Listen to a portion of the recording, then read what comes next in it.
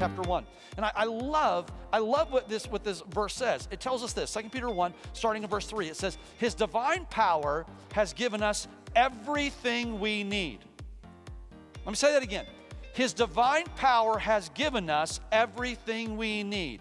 Has given us everything we need. Say that with me. Has given us everything we need. Come on, let's do it again. Has given us everything we need. One more time. Has given us everything we need. God, we come before you today and we thank you that we have this promise in your word, that your divine power has given us everything that we need. Everything that we need for every challenge and every opportunity of life. God, help us to fully understand that, embrace it, and live in it today. Thank you for your word. Let it be a lamp to our feet, a light unto our path. God, help us to hide your word in our heart that we might not sin against you. We commit all these things to you. In Jesus' name, amen. I love the fact that 2 Peter 1 says this. His divine power has given us. Notice it doesn't say his divine power gives. Notice it doesn't say his divine power will give. It says his divine power has given us. So what that means is this. It means I don't have to do something special to receive that divine power. I don't have to convince God to give me that divine power. I don't have to walk a certain way to receive that divine power. He's already given it to us. Now, understanding that, it will have some influence in the way that I live my life, in the way that I walk, in the way that I talk, in the relationships that I develop, in the activities that I participate in my activities and in my attitudes. It will influence who I am. Not unlike, I mentioned earlier that on the 27th of July, that Jody and I we will celebrate 33 years of being married. And can I offer you this? In 33 years of marriage, I have done a lot for my wife. I mean, a lot. In fact, in the last year, I have done a lot for my wife. In the last week, I have done the list of things that I do for my wife is incredibly long. Now, I know some of you are sitting there thinking, oh, Pastor, I feel sorry for you because your wife is so high maintenance. No, she's not. The list of things that she does for me, I guarantee you, are much longer than the list of things that I do for her. But I do these things not to earn her love. I don't do things for Jody to earn her love. I do those things because of the love that I have for her. And it's a natural response for the love that she demonstrates so faithfully to me. My hope is this. My hope is that for every person who's here this morning that is married, for every person that's watching via social media this morning that is married, that you don't feel like you have to execute in a certain way to earn your spouse's love. But my hope is also this, is that you engage in acts of kindness, that you embrace opportunities to serve as a reflection of that love. That's not unlike this wonderful dynamic that we have with God. Now, we know there are scriptures such as Ephesians 2:10, which says, for we are his workmanship, created in Christ Jesus, to do good works, which he has prepared in advance for us to do. We know that there are scriptures that say that we are supposed to work out our salvation with fear and trembling. And it's very easy then to get caught up in this misconception that somehow I can earn favor with God, or somehow I can earn connection with God, or somehow I can earn relationship with God. And what happens is we invest our time in trying to please God, and we invest our time in activity rather than walking in the freedom that God wants us to walk in, living in the liberty that he wants us to exist in, experiencing the power that he wants to endow us with. And Peter makes this wonderful declaration in 2 Peter 1 when he says, his divine power has given us everything we need for a godly life. How has that happened? Well, it's happened through our knowledge of him who called us by his own glory and goodness. Through these, he has given us very great and precious promises, so that through them we may participate in the divine nature, having escaped the corruption in the world caused by evil desires. Friends, I'm convinced that's powerful. His divine power has given us everything we need. And having an understanding of this, an understanding of the promises, David said this in the 119th Psalm. He said this, your promises have been thoroughly tested and your servant loves them. I regularly make this statement that there are over 7,000 promises in the Word of God. And he keeps every one of them. See, his divine power has given us everything that we need for a godly life through our knowledge of him who called us by his own glory and goodness. And that's what empowers us. What empowers us is this connection with his glory and his goodness. His glory and his goodness. His glory and his goodness. But what fascinates me about this passage of Scripture is this idea of the divine nature. His divine power has given us everything that we need to participate in the divine nature. So, let's do this. We're going to break down this Scripture this morning. Okay? We're going to do a little Bible study here on Sunday morning. He's given us the opportunity to participate in. Now, here's what I'm convinced of. I'm convinced that oftentimes we don't live this Scripture. What we do is we live a shift. Okay? And here's what we do. Rather than participating in the divine nature, we live our life trying to conform to the divine nature.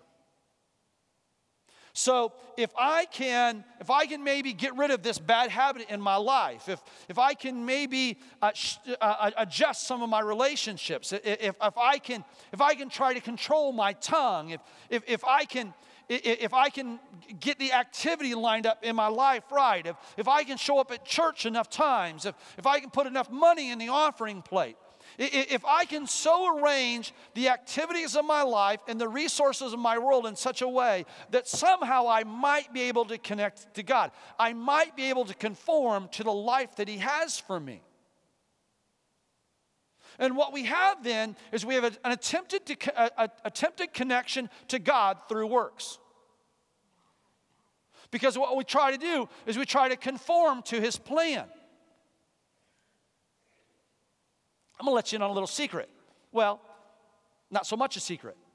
And that is this, is that doing Christianity is really hard. Okay? Do you know why it's really hard? Let me tell you why. You might want to write this down. Are you ready? Sin is fun. I don't know if you've noticed that. Okay? Sin is fun. I mean, think about it. Even like, let's just talk about food for a minute, okay? Why is it that everything that tastes good is bad for you? I don't get that, right? My wife told me the other day that sugar is more addictive than cocaine. I didn't need to hear that information. I now feel like I need to get involved in a 12-step program. Right? Everything, the minute you find something that tastes good, it's like, no, that's bad for you. Right? Then they come up with these substitutes, and you go, okay, at least I can have the substitute. No, that causes cancer. Right? And so the reality is this, is there are these things that draw us, and there's these voices that call us. This is the reason why Paul says in Romans, he says, the things that I don't want to do, I do, and the things I want to do, I don't do. I am a huge bundle of sin. Who can rescue me from this? He says, by myself, I am powerless, which is an amazing contrast to his divine power has given us everything we need for a godly life. His divine power. And what has it done? It has given us. We didn't earn. We don't attain. His divine power has given us everything that we need. Everything that we need for a godly life. And it happens through our knowledge of him who has called us by his own glory and goodness. So when we understand God's glory and goodness, when we understand Jesus' glory and goodness, okay, here is Jesus' glory. Jesus' glory is this, is that being in very nature God, he did not consider equality with God something to be grasped, right? That's what Philippians says. But he humbled himself and took on the role of a servant. And took on this role, even to death on the cross. But here's what we know. We know this, that the cross couldn't hold him. The grave couldn't keep him. And so he conquered death, hell, and the grave. On the third day, he arose. And that is the glory of the Lord. The glory of the Lord is this, that he is the conquering almighty God. That nothing is impossible. See, his divine power, the issue divine means this. It means he is omnipotent, all-powerful. He is omniscient, all-knowing. He is omnipresent, everywhere, all the time.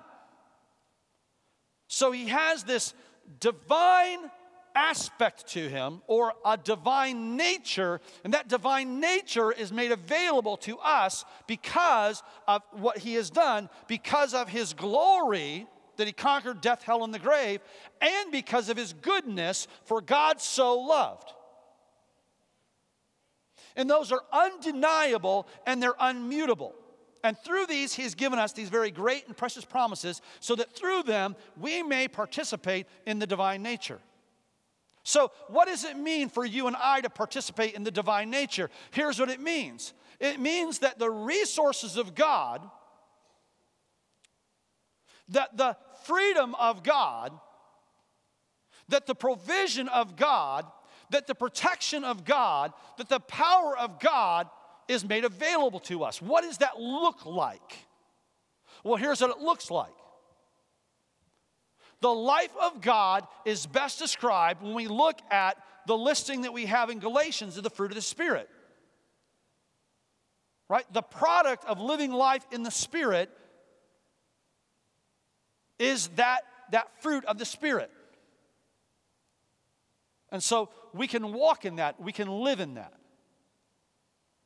Right? Love, joy, peace, patience, goodness, kindness, gentleness, faithfulness, self-control.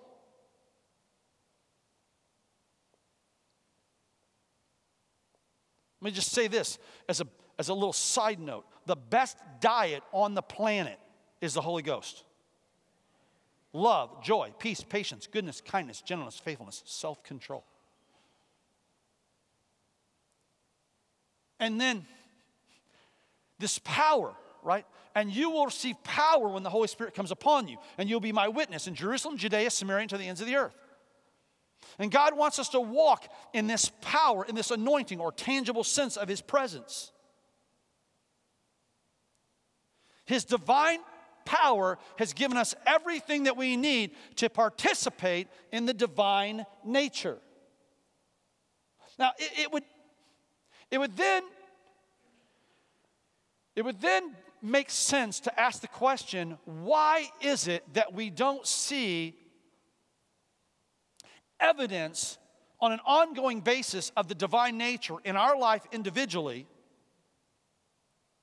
or in the life of the church corporately? Let me do this. Let me go from preaching to meddling for a moment. There are people that from time to time they'll say, Pastor, why don't we see more signs and wonders in our church? Are you ready? This is another one you might want to write down. Because you are not positioning yourself to allow God to do signs and wonders through you. Right? It's the equivalent of the person that comes into church and says, this is the most unfriendly place I've been in my life. Not a single person came up to me and shook my hand and said hello to me. Right? He who wants friends needs to himself be what? Friendly. Okay? Do you want me to tell you how you can have 100 people in this church shake your hand? Okay? And say good morning to you? I want you to watch this. You're going to appreciate this. Watch this. Hey, good morning. Good morning. Good morning. I want you to notice each one of them shook my hand and said good morning. None of them slapped me. Okay? None of them turned their back to me. Isn't that an amazing thing? That is a very friendly row right there. Okay? It's that simple. Friends, let me tell you something. Tapping into the power of God is just as simple because His divine power has given you everything that you need to participate in the divine nature. What is the divine nature? The divine nature is walking in God's presence, walking in God's purpose, walking in God's peace, walking in God's provision, walking in God's power. But here's the mistake that we make. Instead of participating in the divine nature, we try to conform to it. And so we try to somehow, through our own effort, through our own activity, here's what we say, you know what? If I don't smoke, don't dance, don't drink, don't chew, don't hang around with those that do, then I'm in. And this Christianity thing gets real hard. And we get tired. And then the people around us who claim to be Christians, bunch of hypocrites, right? Then they let us down and we become frustrated and maybe even bitter. Let me tell you something. Look around you. All around you, there are people who have been burned by church people. There are people all around you that have been burned by pastors. Okay? Now, let me help you out a little bit. If you're here this morning or if you're watching via social media and you've been burned by the pastor, understand this. It wasn't his fault. It wasn't her fault. They just got sucked into a satanic lie, and instead of participating in the divine nature, they were trying to conform to the divine nature, and it's hard work. And here's what happens. When you try to do it on your own, what you're going to find is this, is you start using the things around you, including the people around you, instead of seeing it as God sees it.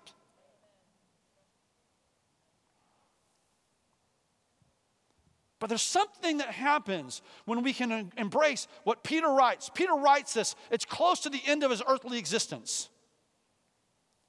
It's his last letter before he's going to go home to glory. He knows it. He refers to it later in the letter. He says, listen, I'm about to leave. In fact, it's even later in this chapter. He says, I'm about to leave. He goes, I'm telling you this stuff, and I'm telling you stuff you already know. I'm reminding you of this because I want you to know it. I want you to be so powerfully in you that when I'm gone, that you'll still remember it. Now, there should be a response on our part to this fact that God has empowered us by His glory and His goodness. And that He wonderfully positions us to participate in the divine nature. Signs and wonders will follow them that conform. Signs and wonders will follow those who attain a certain level of spirituality. Here's what my Bible says. By the way, your Bible says the same thing. Signs and wonders will follow those who believe. That's it. Signs and wonders will follow those that believe. What is it that we have to believe? We have to believe this, that His divine nature has given us everything that we need. His divine power, it reveals to us these amazing promises. And through these promises, we come to know His glory and His goodness. And what they do is they position us for the divine while keeping us from the destruction. That's what it tells us there. It says, listen, that through these He's given us His very great and precious promises, so that through them you may participate in the divine nature, having escaped the corruption in the world caused by evil desires. Having escaped the corruption in the world caused by evil desires. I find that when I try to do it on my own, it's real easy for me to get sucked into the distortions. Here's what happens. And here's the way, if you're somebody that you've grown up in the church subculture, okay, here's what corruption looks like. I start worshiping worship instead of worshiping Jesus. I start comparing the expression of spiritual gifts in my life to those around me. I get caught up in criticism and judgmentalism. So, corruption for people that grow up in the church, it looks different than those who grow up outside of the church. So, corruption in my house growing up looked like this. It looked like massive drug culture. It looked like siblings that were on a daily basis involved in illegal activity. It looked like almost all of my siblings having children before the age of 18, having children out of wedlock. That's what corruption looked like there. Now let me help you a little bit. That the corruption outside of the church isn't any worse than the corruption inside the church. Come on now. See, the enemy is going to use whatever corruption he can to thwart the activity of the Holy Spirit in your life. And he's going to come at those of you that consider yourself to be saints different than he's going to come after those of you that are here as seekers. And he's going to come after those of you that are seekers different than he's going to come after those of you that are here that are skeptics. But what he's going to do is he's going to use this distortion and this corruption that is a reflection of your human unhealthy desire. And so what happens is this, is God's divine power has taken care of everything necessary to where we can walk in the divine nature, to where we can live in the divine nature, to where we can be participants or partakers of the divine nature and not get caught up in these distortions. So, for this very reason, here's what it goes on to say in 2 Peter chapter 1. For this reason, make every effort to add to your faith goodness, and to goodness knowledge, and to knowledge self-control, and to self-control perseverance, and to perseverance godliness, and to godliness mutual affection, and to mutual affection love. For if you possess these qualities in increasing measure, they will keep you from being ineffective and unproductive in your knowledge of our Lord Jesus Christ. But whoever does not have them is nearsighted and blind, forgetting that they have been cleansed from their past sins. Now the danger is that we can focus on that list instead of focusing on the fact that that list is a response to what God has already done, His divine power giving us everything that we need to live in the divine nature. That's the reason why it starts with this. For this very reason, make every effort to add to your faith. That's where it starts.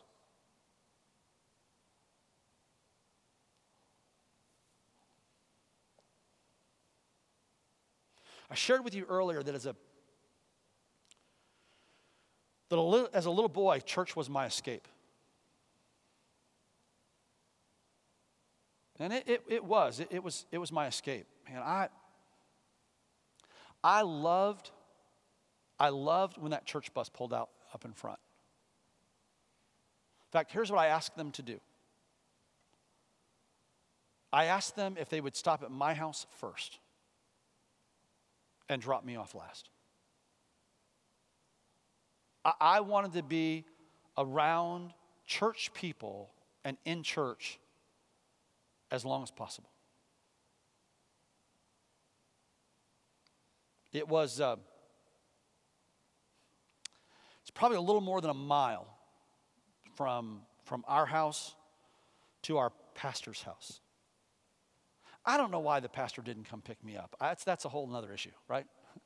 And I think it's kind of crazy that my mother would let an 8-year-old kid walk a mile to walk to the pastor's house to go to church. But that was just that. Honestly, that was just the way that it was.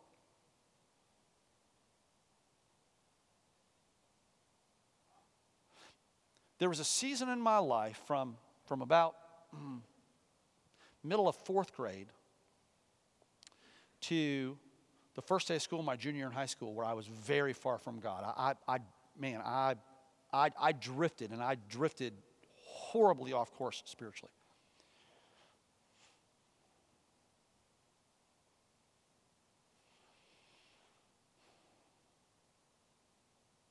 When I came back to faith, my junior year in high school, I went back to church. And here's what I found. I wanted to be in church as much as possible. So much so that a church van that would pick us up on Sunday morning. That church doesn't have a bus, but we did have a van. And so they had a van that would come pick us up. And it took me a while to get a car. But at the beginning, I would ride in this church van, this blue church van. And then I would ask them if I could just stay at the church until the Sunday night service. Again, I don't know why nobody from church would ask me out to lunch, take me to their house, but they didn't. And I'm not here to judge. But man, you people can be mean sometimes. Anyway,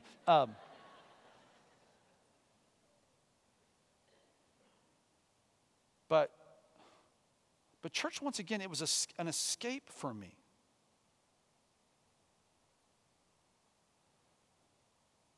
And I felt good while I was there.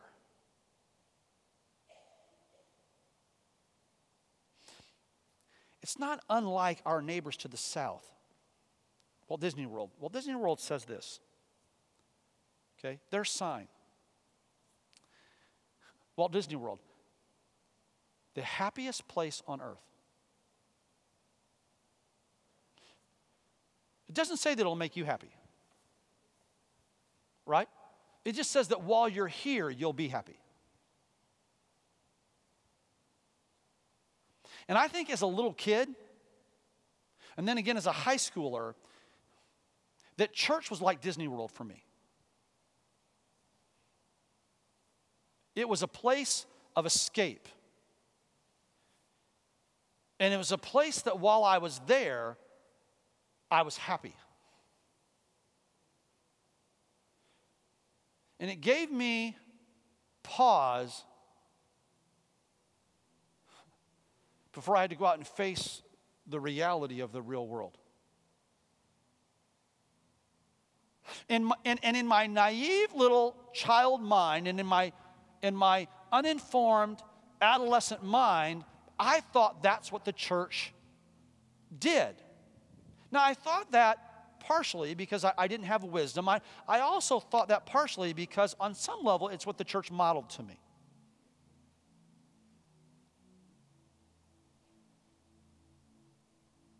Here's what I know. I know that there are people here today that this is an escape for you. I get it. I've lived it.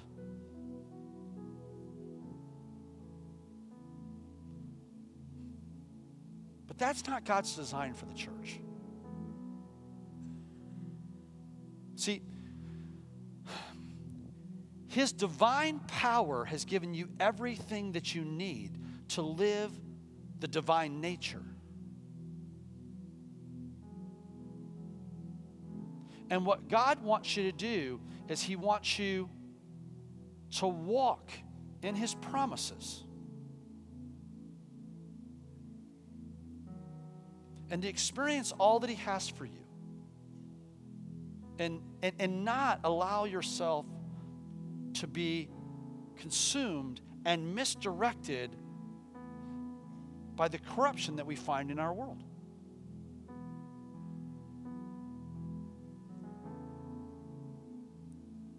That's the reason why church has to go beyond Sunday morning. I'm not saying we should do a Sunday night service, although next Sunday we are going to do a Sunday night service. I'm saying that it has to go beyond what we do to being the core of who we are.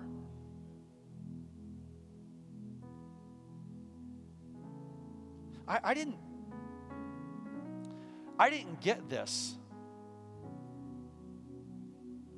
Truthfully, I didn't get this until a few years into pastoral ministry. When I came to the realization that I was as much of a problem as I was of a solution. Because I was reinforcing this idea that if you act the right way, if you dress the right way, if you walk the right way, if you talk the right way, if you had the right look, if you could speak Christianese fluently, that was it.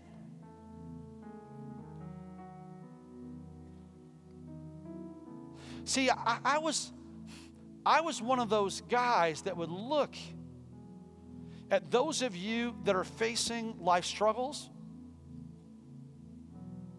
and look at you as one of those people. You ever had that? You ever been around Christian people? You're in the midst of the struggle and you're around Christian people and you just get the feeling they're looking at you like, that person needs prayer. Because my thought was that we had to conform to this pattern. Not understanding that his divine power had given us everything that we need to be participants in the divine nature.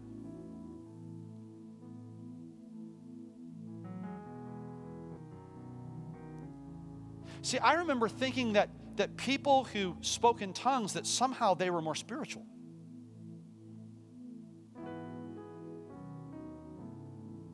I remember thinking that folks that laid hands on folks and they prayed for people, that they possessed a power that I could never have. I remember hearing people talk about this issue of God doing this cool thing after that cool thing after that cool thing in their life, and going, wow, they must have a much better connection with God than me.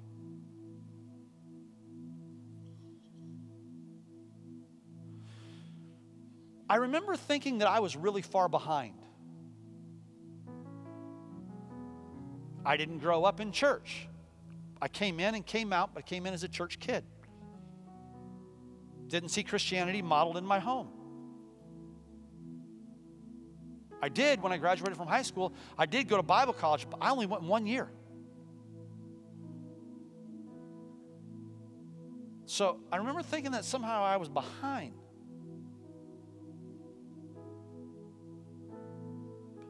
But here's what God's word says. Skeptic, seeker, saint. By the way, you like that? All S. Skeptic, seeker, saint. All of you, sinner. Here's what God's word says. His divine power has given you everything that you need to be an active participant in the divine nature. And here's what I love. Let me see my Bible. Here's what I love. Kind of the end of this portion of Scripture. It says this. By the way, I'm really nervous. I love this Bible. It's starting to. I don't know what I'm going to do. I treat it very gently because this is precious to me. Jody gave me this Bible in 1989, by the way. So it says this. Therefore, my brothers, be all the more eager to make your calling and election sure. For if you do these things, you will never fail. Another translation says it this way: you will never stumble. For if you do these things, you will never fail, and you will receive a rich welcome into the eternal kingdom of our Lord and Savior, Jesus Christ. I don't know about you, but that's how I want to live. I want to live a life where I'm not having to constantly deal with failure,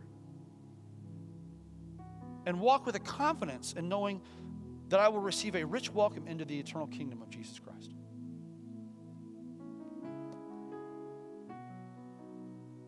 Can I offer this to you? I think that some of us here, I think that we try way too hard to conform to the rules in this book.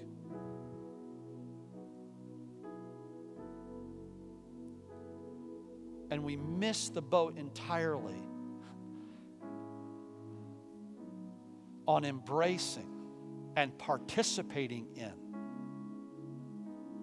the amazing divine that Jesus has already given us. I believe that He wants you to walk in freedom today. And I believe that He wants there to be a massive shift in the way that you view church. That this is not an escape from the challenges and the evils of the world, but instead, what this is it's a place where we come in and fill up our tanks to go out and be a force for God. I'm convinced of that.